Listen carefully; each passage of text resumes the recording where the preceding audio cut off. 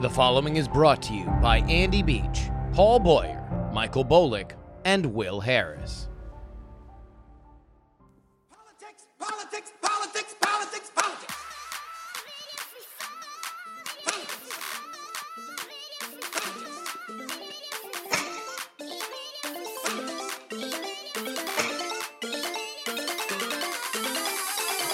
Yes. Hello and welcome, everybody, to the Politics program for July 15th, 2020. I'm Justin Robert Young. You know, I should be in Milwaukee right now. I should be I'd be double-fisting 2 spotted cows. That's a beer that you can only get in Wisconsin, and I'd just be guzzling them. Oh, I'd be so happy. I'd be in hog heaven. Because I'd be covering the Democratic National Convention, which was supposed to be happening now.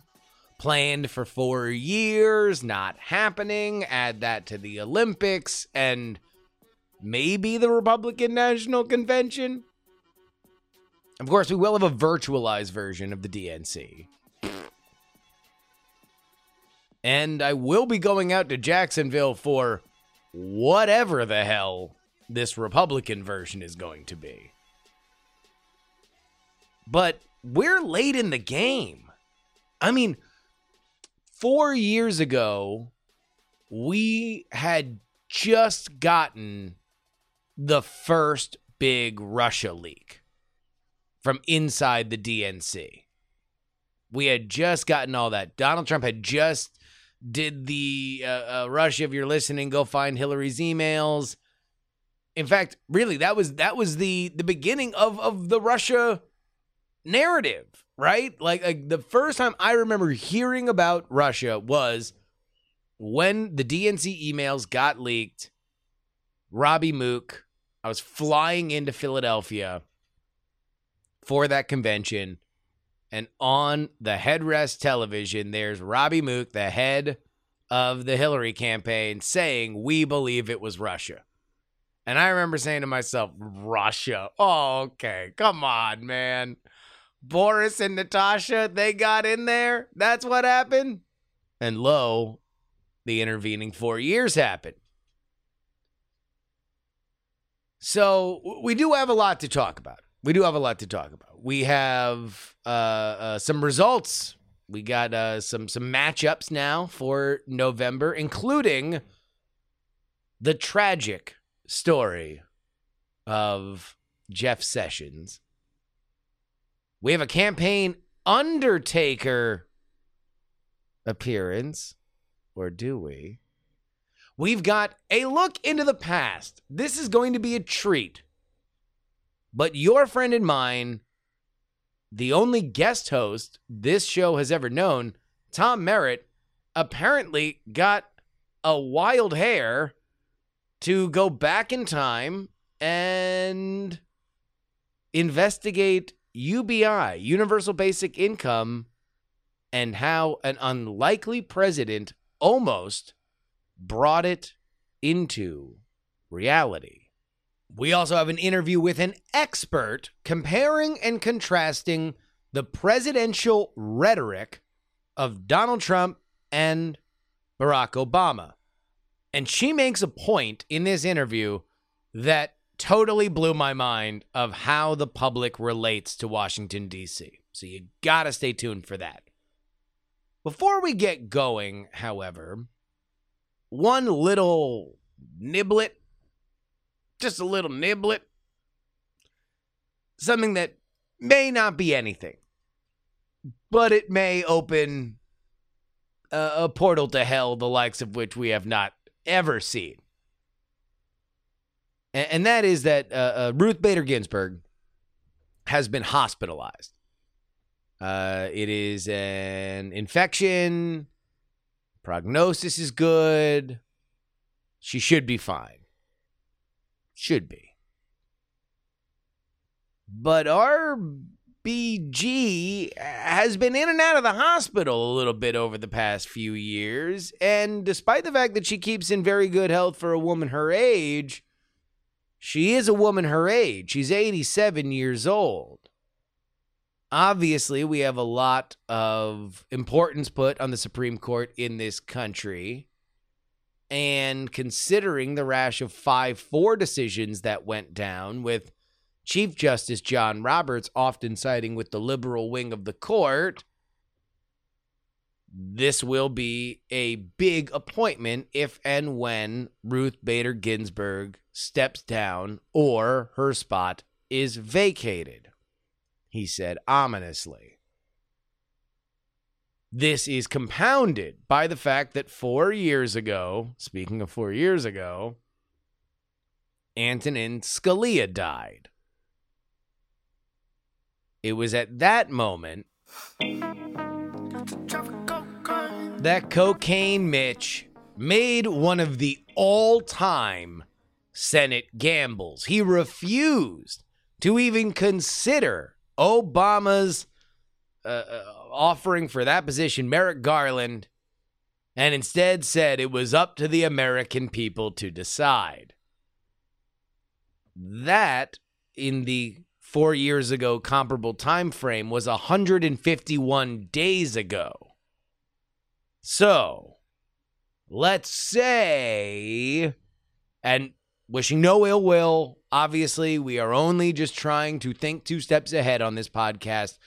We wish Ruth Bader Ginsburg a very speedy recovery, and of course, she should have the utmost possibility to end her legacy however she might in stepping down from the court, whenever she might.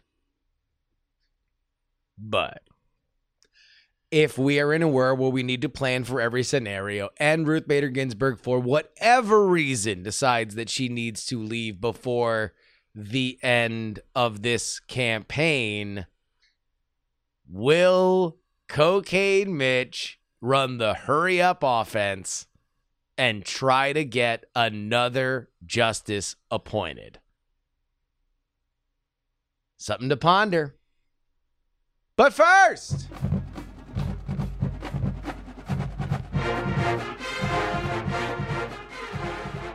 thank you, Alabama. Thank you for your trust, your confidence.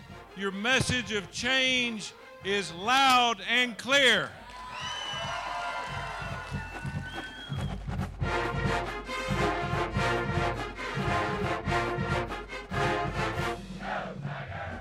that is former Auburn football coach Tommy Tuberville. He is now your GOP nominee for Senate in a favorable race against Doug Jones. A lot to unpack on this one, and we're going to start with Jeff Sessions because this is pretty much the end of his political career. Jeff Sessions was first elected from the state of Alabama as a senator in 1997. He served in that position for 20 years until 2017 when he decided that he was going to take the attorney general position in the Trump administration. Sessions had been an early endorser of Trump and one of the first sitting politicians that would bring some of that elected Tea Party energy to the Trump campaign. He was not insignificant when you look at the snowball of what the Trump campaign was. Of course, he then recuses himself in the Russia investigation. Trump never forgives him. He eventually is fired. And then he decides to run for his own seat back. Now, the funny thing about it is that if he would have won over Tuberville, the Wikipedia would have shown that Jeff Sessions wins a 6-year term, and then he was running for that same 6-year term again. But of course, in the meantime, once he took the attorney general position, the wacky special election between Doug Jones, the Democrat, and Roy Moore. Remember Roy Moore? Sassy rides again. The man who could not apparently fend off the feminine wiles of teenage girls. That is legal for a 30-year-old man to court, but he was so creepy he got banned from a mall. That Roy Moore? Yeah, the man that could have Alabama go blue indeed did. Doug Jones will be the incumbent in the race, but Jeff Sessions decided to go back and run for that seat again, and he lost. This one was a race that really did tilt on the fact that Jeff Sessions' experience worked against him. Normally, when you are somebody like that, when you're somebody like Jeff Sessions, you just kind of sit in that seat forever.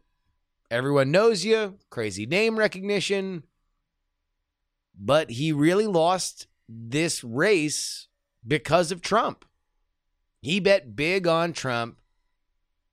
Things wound up going south, and in the meantime, Alabama fell in love with Donald Trump. And so, political novice Tommy Tuberville, who apparently retired to Florida before moving back to Alabama to run for this seat, he is now your GOP challenger to Doug Jones. By the way, if you don't know a lot about Alabama, understand that there are two major religions, and that is Alabama Crimson Tide football and Auburn Tiger football. And Tommy Tuberville, the former Auburn football coach, it was close, but he won in Tuscaloosa.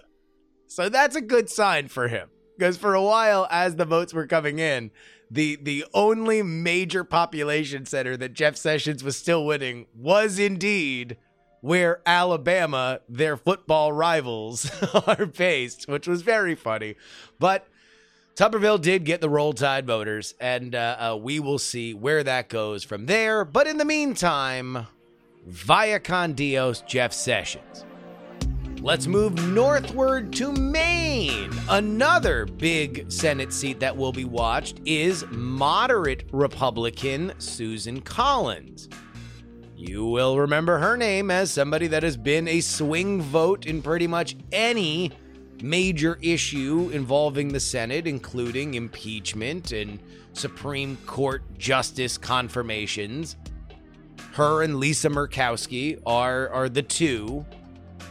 But Susan Collins now has her opponent, and it will be Maine State House Speaker Sarah Gideon. Sarah Gideon getting an endorsement from the Hill Dog today. Hillary Clinton making her voice heard in this general election race. And speaking of centrists, we move down to Texas. MJ Heger will face John Cornyn. Of course, the Senate race in Texas was the talk of the country in 2018 when Beto O'Rourke ran a very close race against Ted Cruz. The difference between Ted Cruz and John Cornyn is that John Cornyn's a little bit more popular in Texas. So, while many Texas Democrats thought that Beto would be better suited running in this race, specifically with his fundraising prowess, he decided to run for president and now professionally posts skateboard and Whataburger videos on his Instagram.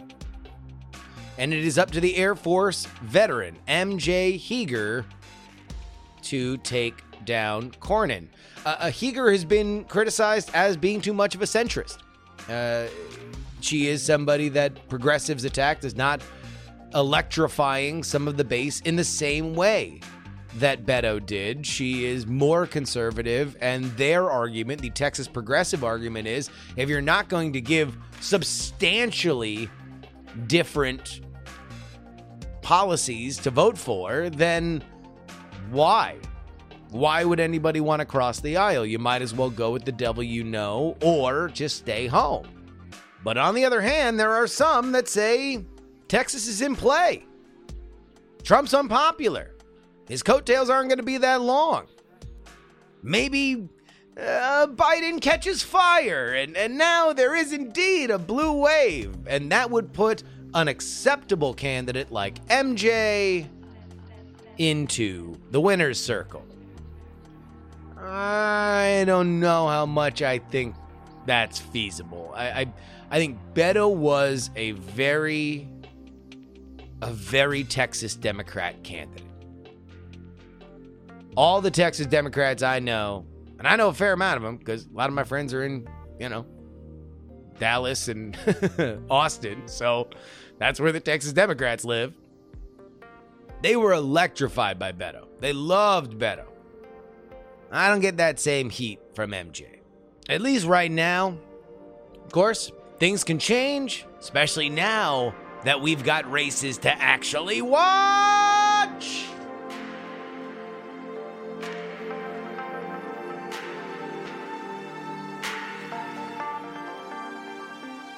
Politics.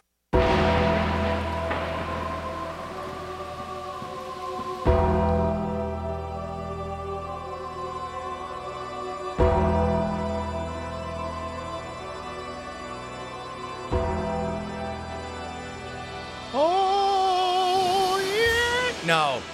Nope. No, I'm not going to do it. I'm not even going to do it. I'm not going to do the pallbearer voice. Because this is not done. Nothing is over. All right? I said I wasn't going to talk about Kanye. Well, guess what? I'm talking about Kanye now. Hurry up with my damn croissant. I'm talking about Kanye because if there's one thing that I made a promise to you, the listener of this show, is that I will take the minutia and ridiculousness of politics seriously. I will explain to you what is ridiculous and why it is ridiculous, and then we can all make a decision together on what we care about and what we don't care about. So I don't care whether or not you care about Kanye running. I don't care if you think that Kanye is good or bad for the election. I don't care if you think that him running the government like Wakanda is a good, bad, or silly idea. Because I want to give you guys a bit-by-bit lesson in how a dumb story makes us all even dumber. And I don't even think the story is dumb. I think that the headline is dumb. And it has made everybody else infected like the coronavirus, spreading around outlet to outlet, making everybody stupider. So here's the initial article. The Intelligencer from New York Magazine. Headline: Kanye's short-lived attempt to get on the 2020 ballot. Now, there are no lies detected in that headline. And in that article, it does some pretty good, if by sending 4 emails and getting 5 text messages is good reporting, which it often can be and is. I don't want to take the steam out of it. But it is just a back and forth with a couple get out the vote vendors. So one in Florida where there was like a week to get over 100,000 signatures to get on the ballot. And Kanye apparently contacted this guy, and then they didn't contact this guy. And so the vendor tells the reporter for New York Magazine, Ben Jacobs, that Kanye's out. He's not running.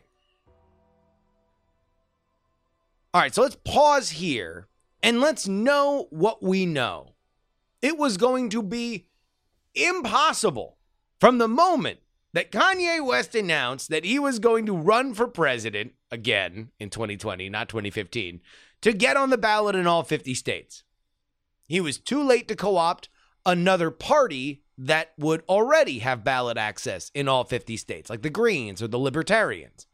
He was going to run via his own party.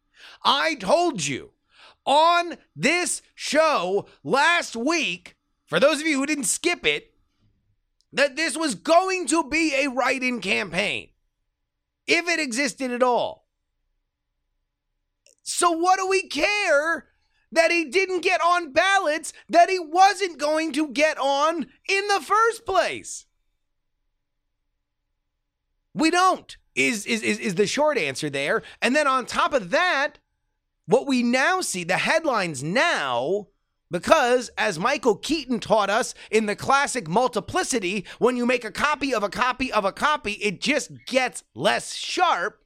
Now the headlines are Kanye West drops out of presidential race, which again, the larger question is exactly how much he was in it in the beginning, but he certainly has made no material changes to whether or not he believes he is going to run. And meanwhile, here's a little science experiment for you. Whenever you see one of those Kanye drops out headlines, go into the article and see where their sourcing is. Because at least as I am recording this at 9:50 a.m. Pacific time on July 15th, there is no original sourcing. Everybody is just repeating what that Intelligencer article said. On the contrary, a national poll was run this week that showed Kanye West would have 2% of the vote. Now, obviously, that is statistically irrelevant when it comes to actually winning. But just to give you context, that 2% is tied with Jo Jorgensen. She is the Libertarian Party nominee. They do have ballot access on all 50 states. And double the 1% of Howie Hawkins of the Green Party. So take Kanye West as seriously as the Libertarian Party and double as seriously as you would the Green Party, according to this poll. As for Kanye himself, he spent yesterday tweeting about a chair he likes. I'm not kidding. Go to his Twitter account and look at the chair he likes. It looks like somebody sat in Alex Mack from The Secret World of Alex Mack when she was in her morphing Capri Sun puddle form. I don't know. It seems fine, yay. But this story it shows you how fast, with an absence of information, misinformation can spread. Because the New York Magazine article did a good job of qualifying, hey, look, this is a secondhand source that's not inside Kanye West's camp that says that Kanye West is not running. Kanye West has not said anything. But I will tell you this. The fact that that article went as viral as it did is continuing to go viral. And Kanye's already at 2%. That to me does show that if he seriously wanted to run a write-in campaign, it would be something to watch. But more importantly, we all need to remember that, of course, this wasn't real. Waves don't die. That's just the way. Waves don't die. Let me grasp for the moment. Yeah, I need it. Politics.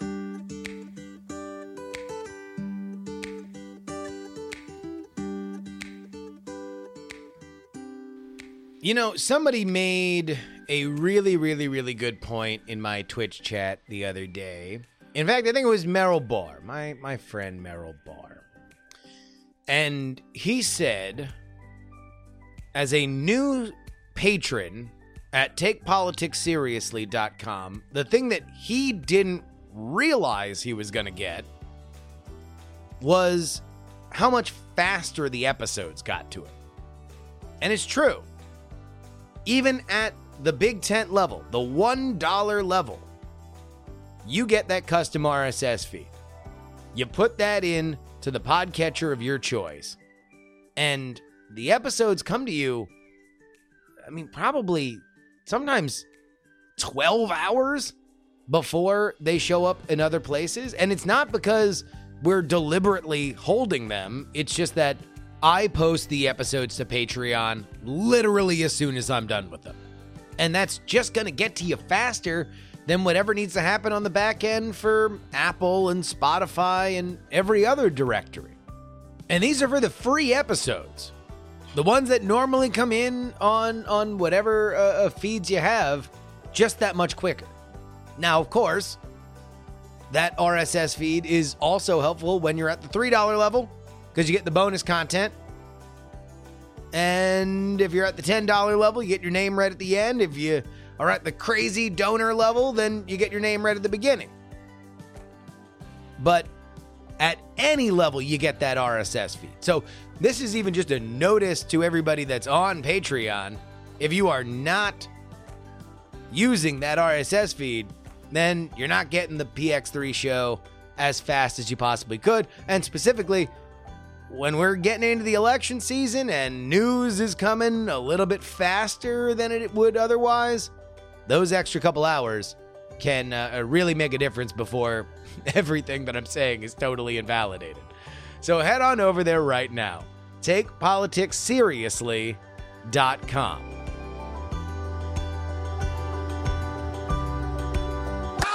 So I get an email, I think it was a text message actually, this weekend from your friend and mine, Tom Merritt. Now, let me tell you a little something about our friend Tom Merritt. Tom Merritt is the most successful podcaster I know.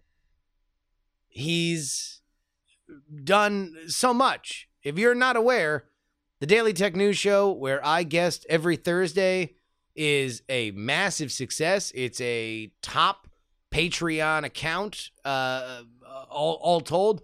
Tom has brought that franchise to now 3 different companies, the third being his own, and he currently has a Kickstarter for a new show called Current Geek Chronicles with him and Scott Johnson.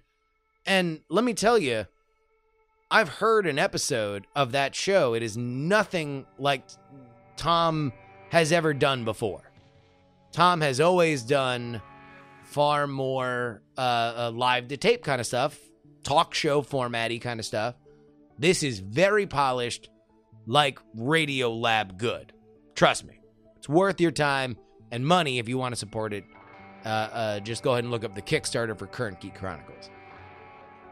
I say all of this not to do an ad for Tom, but rather to illustrate exactly how busy this dude is. This dude is working all the time. He is somebody, I work all the time on podcasts, and I look at Tom and I'm like, I'm not working hard enough. That's how much Tom works. So imagine my surprise when he just freelance did a segment of this show for me. He just researched and did, and he just gave me a final product.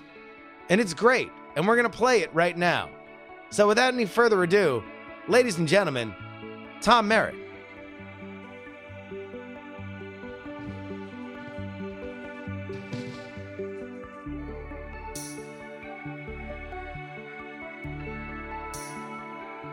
America is spending too much money and not getting enough in return. You hear that about a lot of things.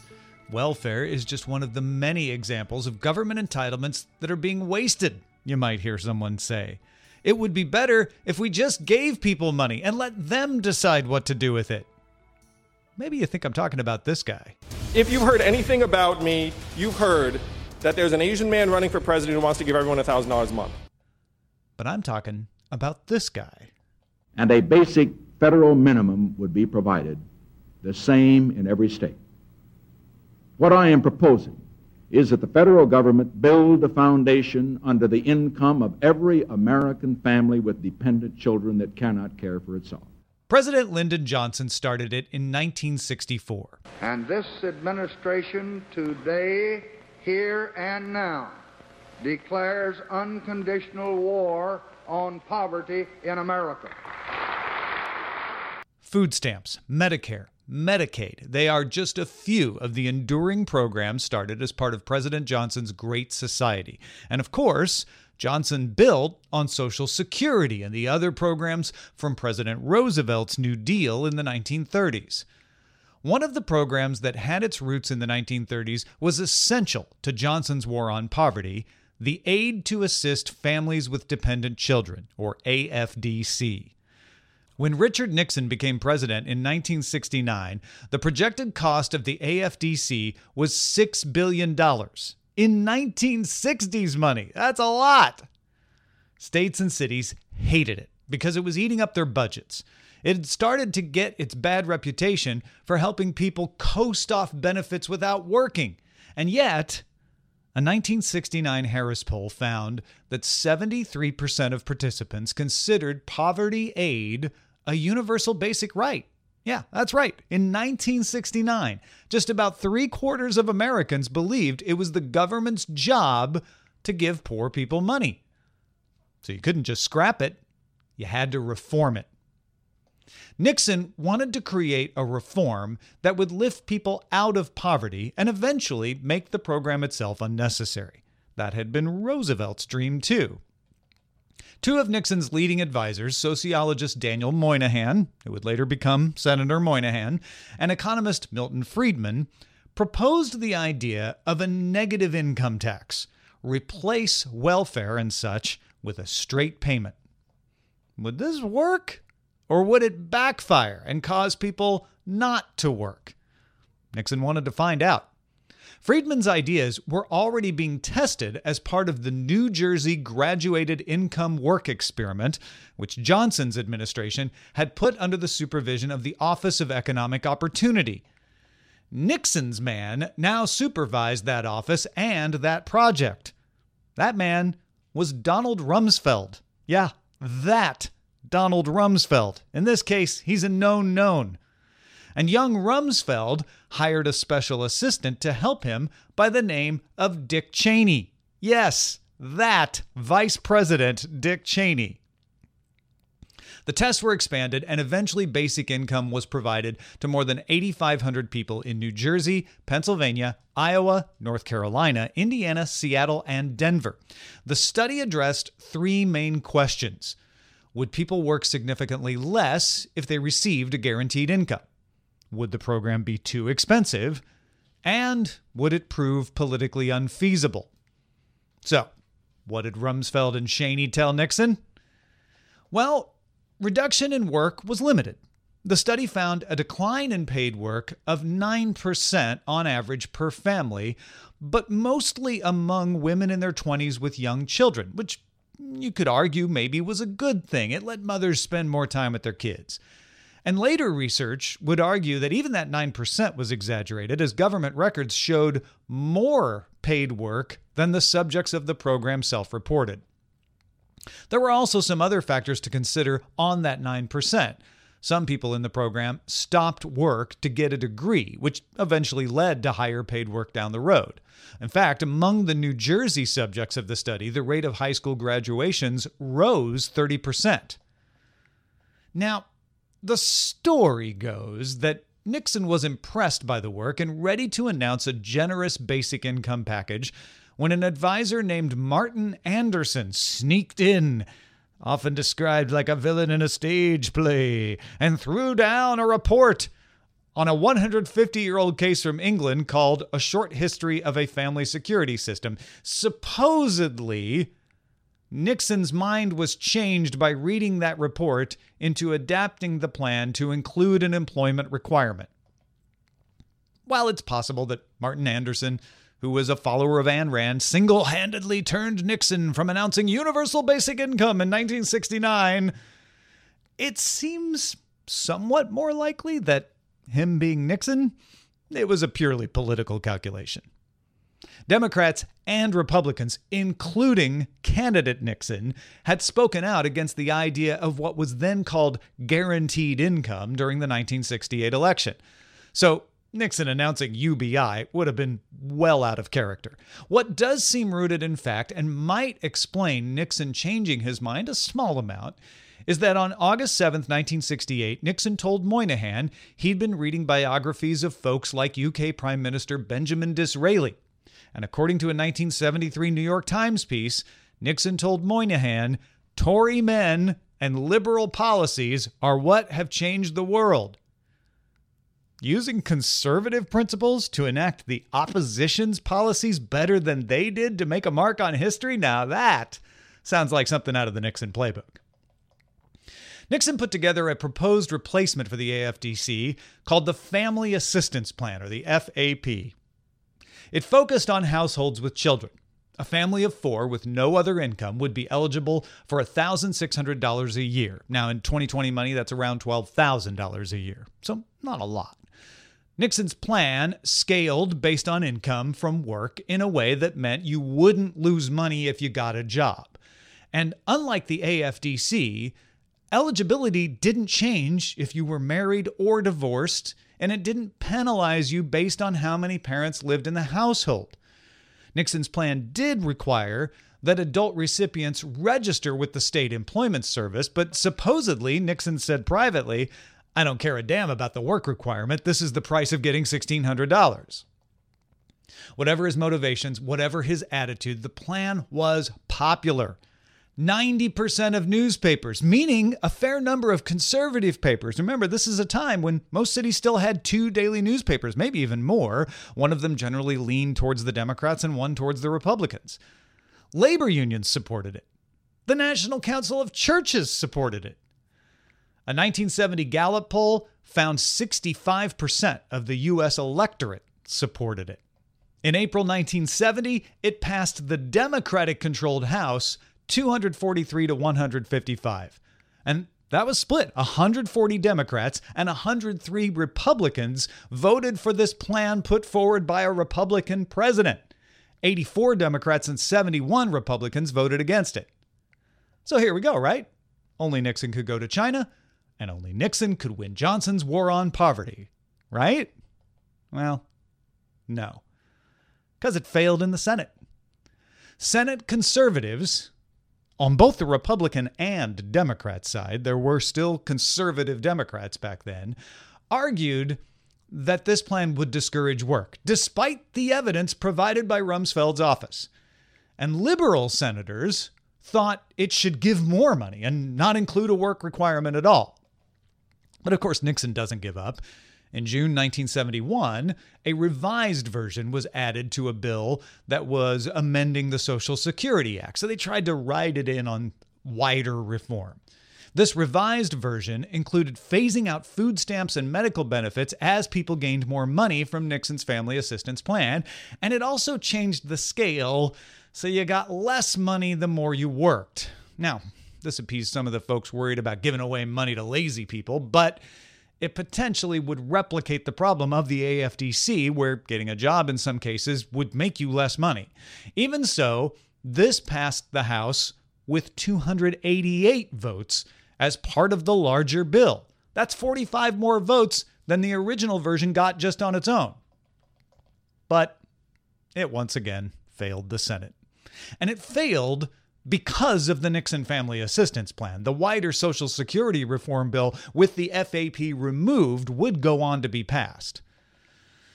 Well, that second version had been a Hail Mary pass anyway, a last-ditch bipartisan attempt to address expensive, expanding, and less than effective welfare and replace it with something Nixon thought was simpler and more fair. It ran up against fears of being unfair, immoral, and up against a low-key racism that didn't like the idea of more money going to minorities. Reform of the welfare system would end up becoming the province of a Democratic president, Bill Clinton, working with a Republican Congress led by Newt Gingrich in 1996. The Personal Responsibility and Work Opportunity Reconciliation Act of 1996 finally replaced AFDC. Unlike Nixon's plan, it required recipients to begin working after 2 years and limited total benefits to 5 years. It favored two-parent families and discouraged children outside of marriage. But the argument over a social safety net has not ended, as evidenced by Andrew Yang's campaign message and the slow rise of awareness about basic income as an idea. It could have been a different conversation. Whether you think Clinton and Gingrich's TANF is ultimately a better solution than Nixon and Rumsfeld's FAP. But then, we don't have Dick Nixon to kick around anymore.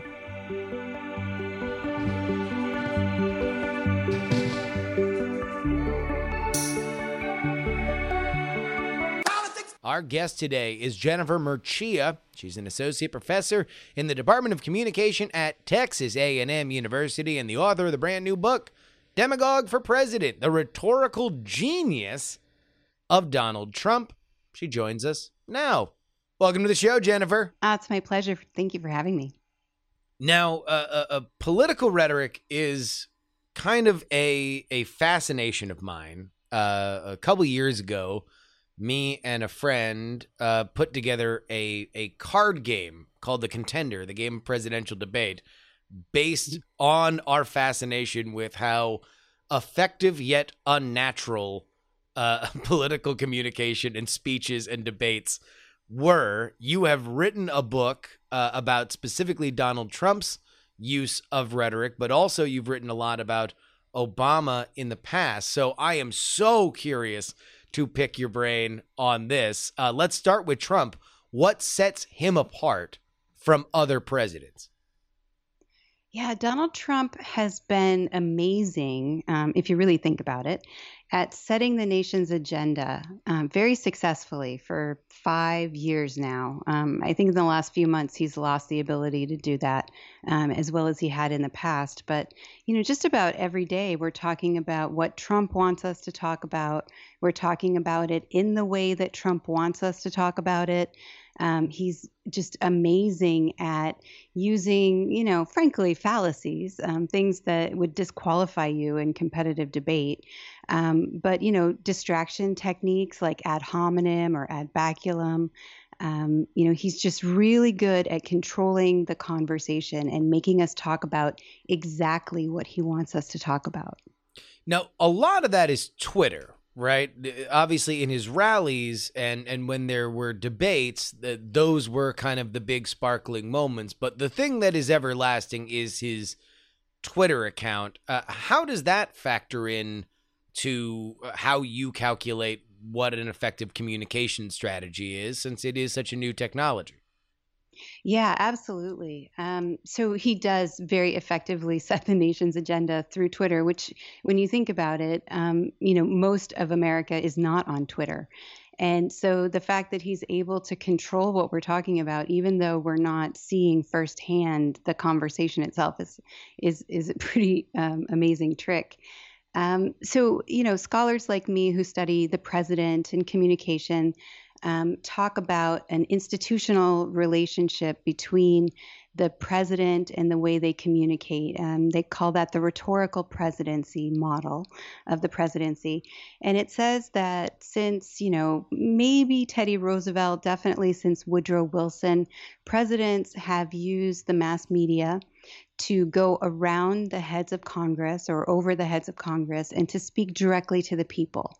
And in doing that, they put pressure on Congress to enact their agenda. Scholars who write about that talk about that as a second constitution, that it actually changed the way we relate to the government. So Congress used to be the primary, thing that we attended to. It used to be where we directed all of our attention and news coverage. And with the emergence of the rhetorical presidency, Congress started to shrink both in power and respect, and the president emerged as the central part of the American political system.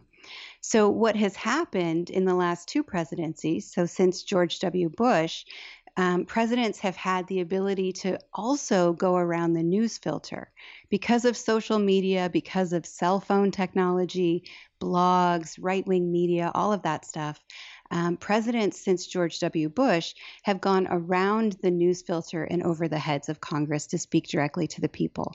Trump is better at it than the previous two, largely because of the way he uses Twitter.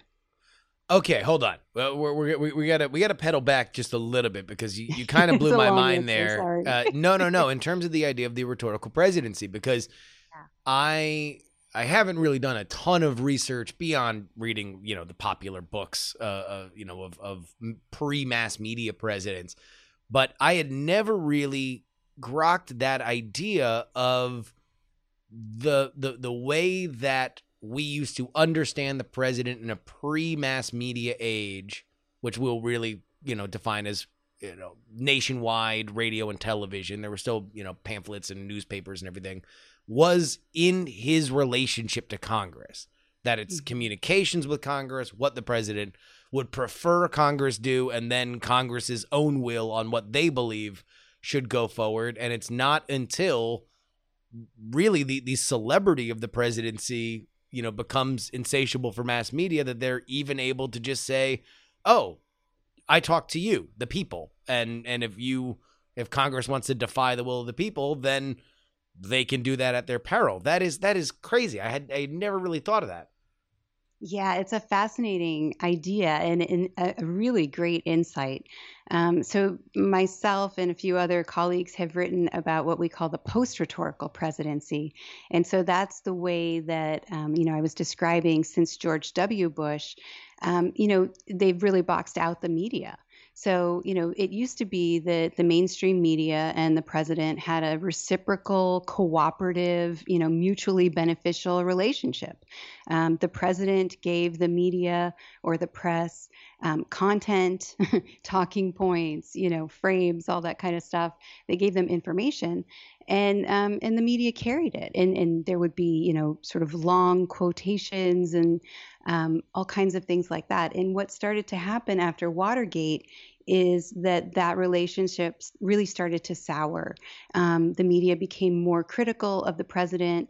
They started using, shorter and shorter sound bites so that the president had a harder time getting their message through the media to the people. And it really just became a much more competitive relationship.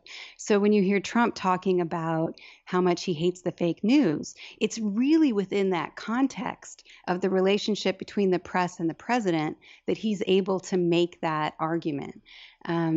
Prior to that, you wouldn't have had, for example, JFK after the Bay of Pigs, goes on the news and makes a speech and says how important the media is, even though the media has just, reported, on this near disaster that he had. He went on the news and said how important it was that he was held accountable and that the media did its job right, and how lucky we were as a nation to have the media doing that.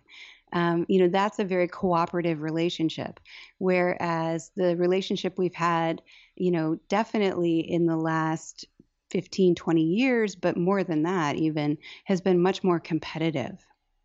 Well, cooperative is also how I would describe the relationship between the media and the Kennedys. I think that they had a very cooperative relationship, Sure. Which probably earned some of that will for him, even in a moment of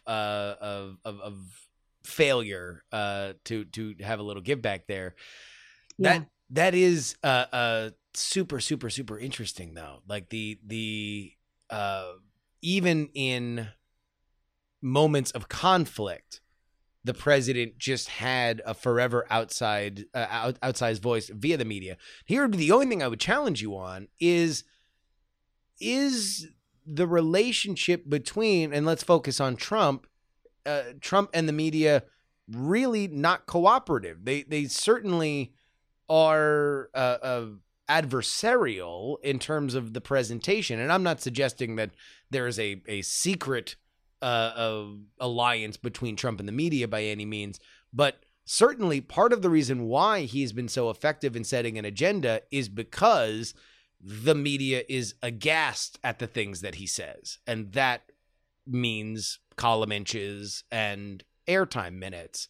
And that's really where the blanket coverage comes from. So how do we define that if it is not cooperative and not adversarial, but something in between?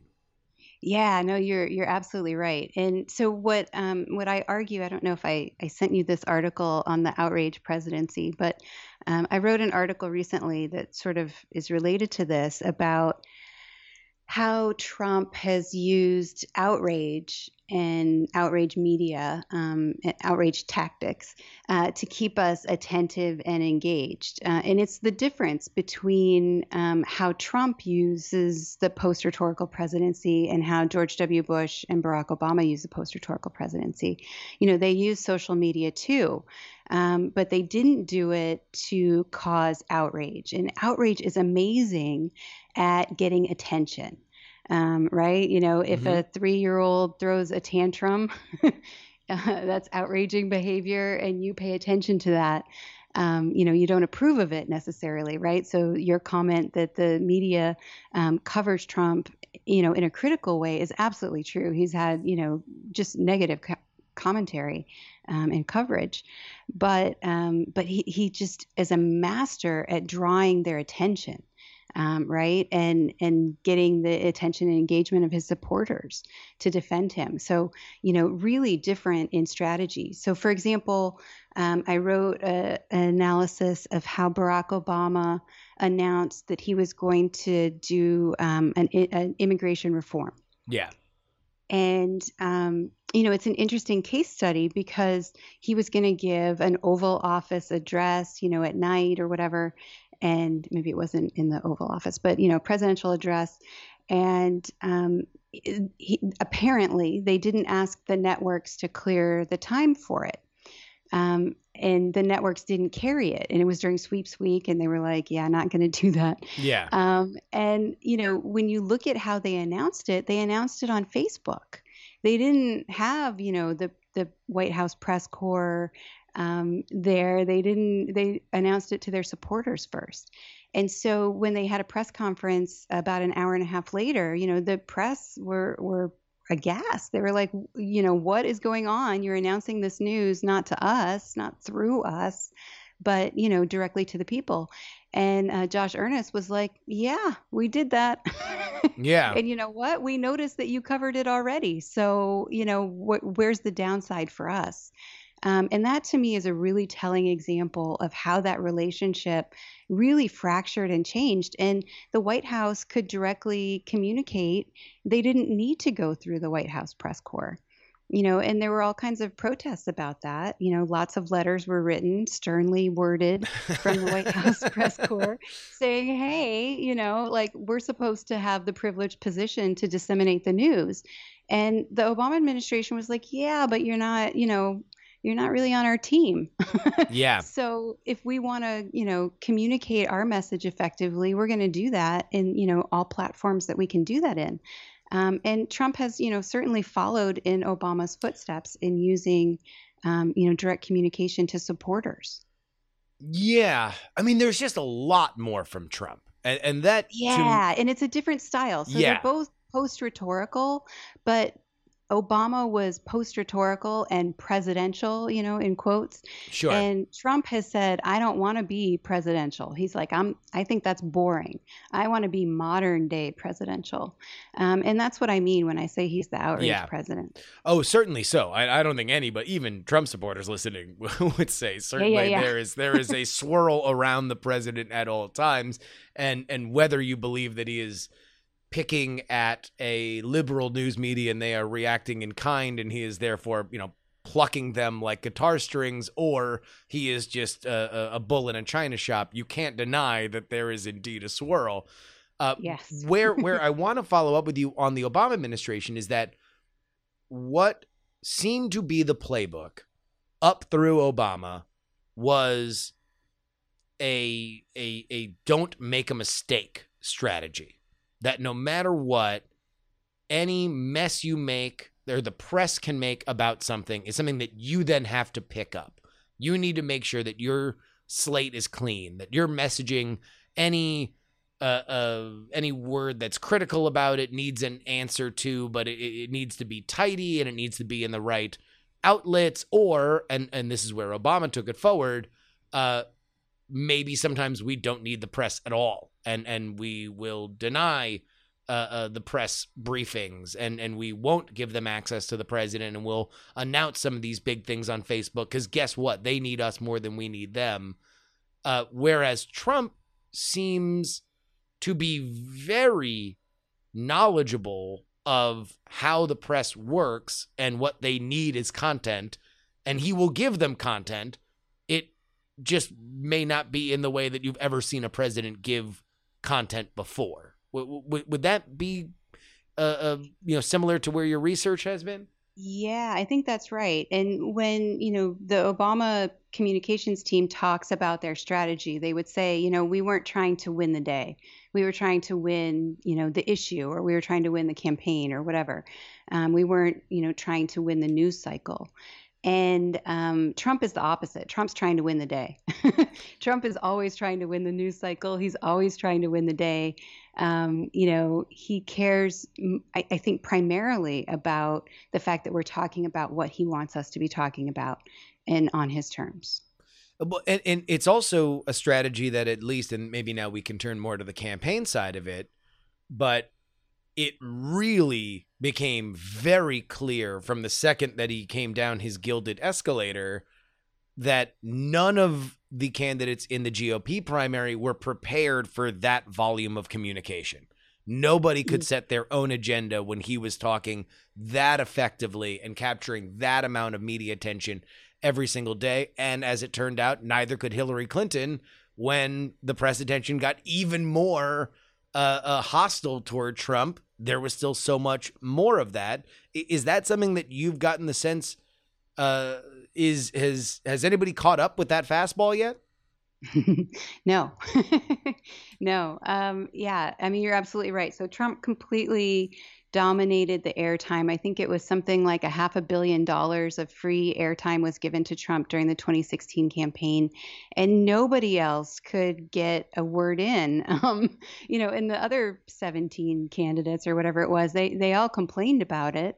They hated having to talk to the media about Trump every day, which is what, if anyone asked them anything, it was about what they thought about what Trump had done or said.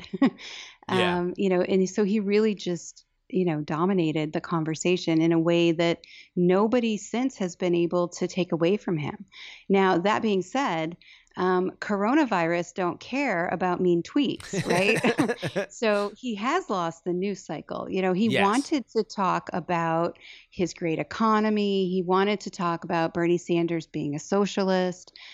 He wanted to talk about how he was going to win re-election in a landslide and keep America great again. But that's not the conversation that we're having, so he doesn't want to talk about systemic racism. He doesn't want to talk about anything that is currently dominating the news cycle. And, he's tried to spin those issues onto ground that he does want to cover, or at least, is consistent with his message or advantageous to him. But he's having a hard time. And that's the biggest question I've talked about on this show is I don't get why he didn't want to own the testing thing. Because it seems like the most Trumpian thing to talk about, that I'm a builder. We built the biggest testing system in the world, and to shame the rest of the world for how little they're testing compared to how much we are testing now. And that would feed into his strategy on saying, well, cases and deaths are different, blah, blah, blah. Younger people are getting sick.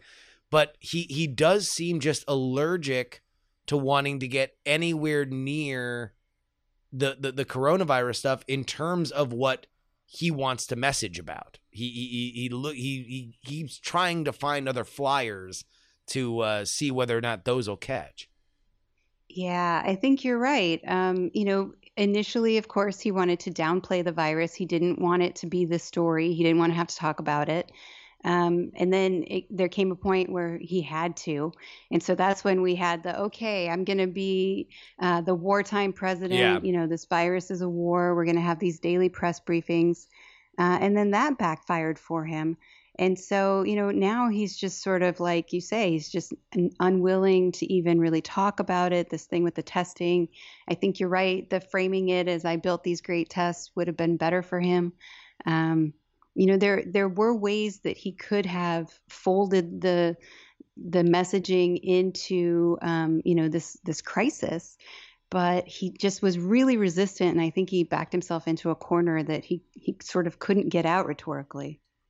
Well, if Donald Trump is the everlasting machine of content and he is blasting it out all the time, no matter whether it catches or not, in these moments where we have gigantic news stories that are overshadowing it, the opposite strategy seems to be his 2020 opponent with Joe Biden. He has employed what I've called the hide a Biden strategy of being out of the public eye, seemingly believing that Donald Trump's unpopularity will be Biden's greatest asset as a candidate. And at least to this point, the polls are showing that that is not a terrible idea. But Jen, what do you think the difference between Biden's strategy now versus Biden's strategy as a senator and vice president? Yeah, I think you're right. Absolutely. I think Biden is playing the role of the generic Democrat at this point. He might as well. He might as well be, value over replacement Democrat. That is his central theme of the campaign. I mean, I really do think that's right. And I don't know that that's the wrong strategy. I mean, that might be at least up till now it is. I mean, I've criticized it a lot because I think that there are things you can do. You can set up your own narrative here. But up till now, he has pretty much just been in there. But then again, when he was in the Senate, and certainly when he was vice president, when he probably got his best press, he was best known for the guy who says the thing maybe too soon and is on the right side of history for that. Yeah. I mean, there certainly are fun Biden memes that I remember from way back then. I mean, I think he's playing it very smart in the sense that he is just running as a generic Democrat. That allows him to avoid, the framing that Trump wanted to use. He's still trying to employ it, but I think it's having a harder time sticking with Biden. At least right now, we'll see what happens as we move forward. But yeah, I mean, it's a change election year according to political science fundamentals, right? So the fundamentals say if the economy's bad, if the nation believes that we're headed in the wrong direction, we're on the wrong track, then that usually means that the incumbent will lose. And that is exactly the way it looked in 2016. So, in 2016, any Republican should have beaten Hillary Clinton. And, in this election, any Democrat should beat Donald Trump. We'll see, Yeah, I guess that's the difference is that these fundamentals are so crazy because they went so haywire so fast, right? Like, Yeah. and we have a hard time, at least I do in watching this. I have a hard time even now when, I mean, heck, we should be at the Democratic National Convention today if things weren't crazy. But like, things are just so wacky, and we don't know whether or not they're going to be different by November. So who knows whether or not even those fundamentals of the economy and the right or wrong direction will be substantially different in 3 months, right? Yeah, absolutely. And, also political science fundamentals would say, that the population usually sticks with a wartime president. In moments of crisis, we stay the course. So, it just really depends. I mean, Trump might be Herbert Hoover here, and it wouldn't surprise me if he is. But then again, Trump might win re-election, and that also wouldn't surprise me. It's one of those things that's just impossible to know what's going to happen. I think that's why we're all so on edge and attentive. Let me go back to Biden for a second, because it seems kind of counterintuitive based on what we just talked about. Trump's great at setting a narrative. Biden is running against him, and his way of combating Trump setting a narrative is by literally offering no counter narrative except to say that he is indeed a Democrat running for president. So why would that be an effective strategy? Well, yeah, that's a great question. So, it's not that he's not offering, information. The message from the Biden campaign is that Trump is a colossal failure. Sure. That's the message you hear all day from them, just every day. And I think that Biden is using, again, quote unquote, presidential strategy of not trying to be an outrage candidate, not trying to control the news narrative all day long, but instead trying to, run a campaign and sort of be a little bit aloof and be like, we're competent And you know that because we used to be in charge or at least be a part of the team that was in charge. And the guy that's there now is clearly incompetent. And so, this is what we need is to solve problems and not, get involved in all these messes and these controversies. Even Trump supporters will say that, they're tired of Trump. They're tired of his tweets. They're tired of hearing him complain and whine and, yell at the press. None of that stuff pulls well, actually, for him. And so I think what you see is a communication strategy from Biden, which is very restrained. Yeah. And, like you said, he's a guy that is well known for both gaffes and for saying, swear words with a hot mic and maybe speaking some truths that shouldn't be spoken with a hot mic. So I think maybe the restraint is actually hard for him. I think he might like to be out there every day, a little bit more of a brawler. Well, he certainly was when I was on the trail. He was the only candidate that would take actual organic, just raise your hand and ask him a question Q&As. Like he definitely wants to be out there. Now, that led to his most embarrassing moments on the trail. So maybe that is part of the reason why the people that are now running his campaign are making sure that he is only viewable through pre-edited and pre-shot things that they blast out over the internet. But I think his instinct is definitely there. And certainly we are going to see it at least on display for the debate. So maybe that's where we end here. What do you see with these debates, which are going to be unique, as we have not really seen a traditional campaign up to this point, and it looks increasingly likely that we won't, even through November? Yeah, the debates should be fascinating.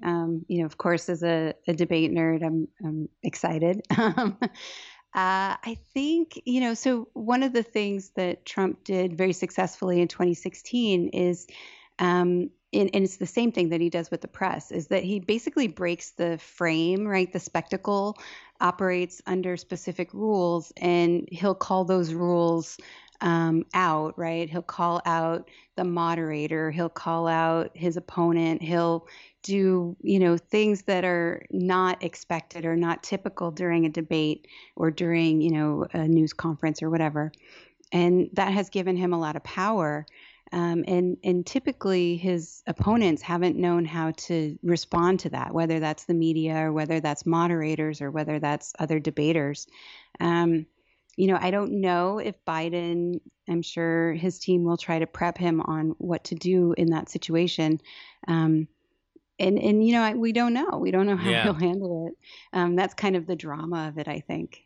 I mean, based on how he handled the Democratic debates, I don't know if the Biden that had a very good performance against Paul Ryan in 2012 is still in the building. Without getting into any kind of medical stuff, that guy did not seem to show up in any of the 50,000 debates we had in this Democratic primary over the last year and a half. So it'll be interesting to see. It will be. And I don't remember all of the details of the one that you mentioned, but I do remember him sort of snickering and. Oh yeah, no, that was made him look like a child. That was the malarkey, and that's a bunch of stuff, and that was, Biden had two very, very, very good vice presidential debates. Now back then they were looked at as maybe a little grinning and cartoonish, although the first one was against Sarah Palin, where that was basically a Warner Brothers Looney Tunes kind of situation unfolding. But certainly in 2012, it was well regarded, if even just as a blood stopper, because Obama was thought to have lost the first one against Mitt Romney. So yeah, that's right. But I don't know with this one where he's talking about playing the record and he's apologizing to the moderator when he goes over time. Like, I see Biden just sort of looking at Trump and being like, dude, you failed, you know? Yeah. And I think that, you know, he's of the same age, a little bit older, and, you know, is sort of able to stand next to that guy and say that in a way that other candidates who were younger than Trump in 2016 weren't able to do. You know, and I know that Trump he'll turn around and say the same thing to Biden and say, you know, what did you do when you were in office? You're part of the problem. Yeah.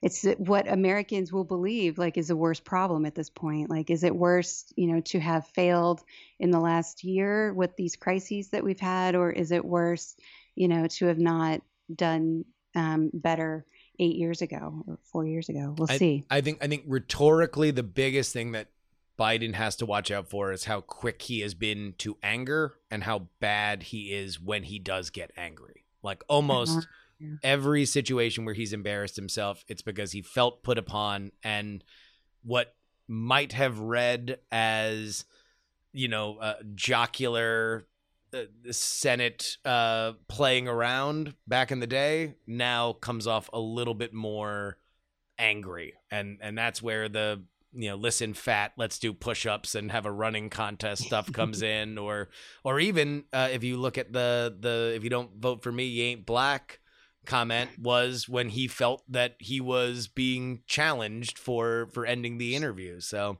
Sure. And Trump equally, right? Very thin-skinned. And so I wouldn't be surprised if the strategy on both sides was to try to get the other side on tilt. I think 100% that is going to be the strategy. The only difference is that, and this is really where Trump's entire strategy has come from, the New York media landscape. And he's just used to getting angry and yelling, and that being the content a little bit more than Biden is, at least in my estimation. But yeah, we'll see. Yeah. Well, I'll tell you what, this has flown by. My guest has been Jennifer Murcia. She is, of course, an associate professor in the Department of Communication at Texas A&M University, and she's got a brand new book out, Demagogue for President, The Rhetorical Genius of Donald Trump. Go pick that up as well. Jennifer, thank you so much for joining us. That was my pleasure. Thank you. And that brings us to the end of our program. A reminder that if you can't get enough of politics, 2 days a week for free in your podcast feed, well, you can double that. Be at the $3 level at our Patreon, TakePoliticsSeriously.com. Oh, you want more? You want more? I do 2 hours of live streaming 4 days a week, Monday, Tuesday, Thursday, and Friday. I got to take Wednesday off so I can do this show.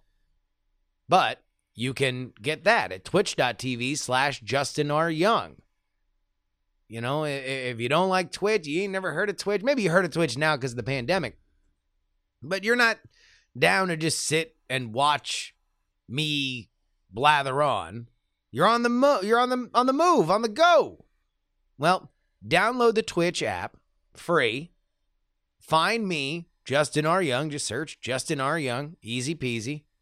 You're going to follow me. It's a heart right there on the screen. And that means you're going to get notifications whenever I go live. That also means that you can set me to audio only. Yeah, it's basically another free 2-hour live radio show that you get on the app for free. Come on, can't beat it. Twitch.tv/Justin R. Young. Also, man, I'm giving you all this free political content on the Free Political Newsletter, freepoliticalnewsletter.com. 5 days a week, 5 stories a day, mostly gifts, sometimes hot takes. Let's go ahead and get into our Titanic $10 tier.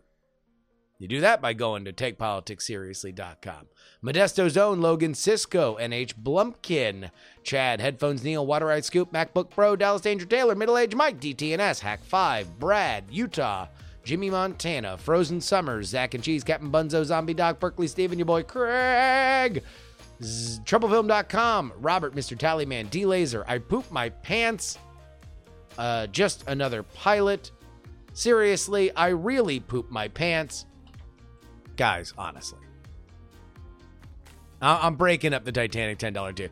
So somebody has signed up for $10 per episode. So I read I Poop My Pants. And somebody else has now also signed up with Seriously I Poop My Pants. You make me so proud. Severio, Martin, Alec, Government Unfiltered, Spawn, Jerry, Gamer Goo, Andres, Archie, Jay, Milius, The Jen, Emily, Adam, Zach, Olin and Angela, Christopher, DL, Brian, Ryan, insert scoop name, Miranda, Robert, Brandon, John Terrica, Glenn Wolf, Brand, Chili Scoop, Kevin, Dustin, Daycat, Richard, Nick, Mike, Lindsay, Angela, Matteau, Random Complexity, what? Deadman, and Andrew.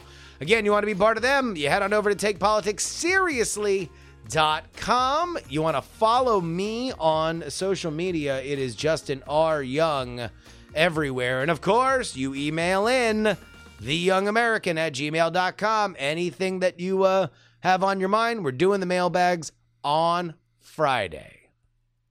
Till then, is your old pal Justin Robert Young saying, some shows talk about politics, still more talk about politics. And there was one the other day I saw that talked about politics, but this is the only show that dares talk about how three.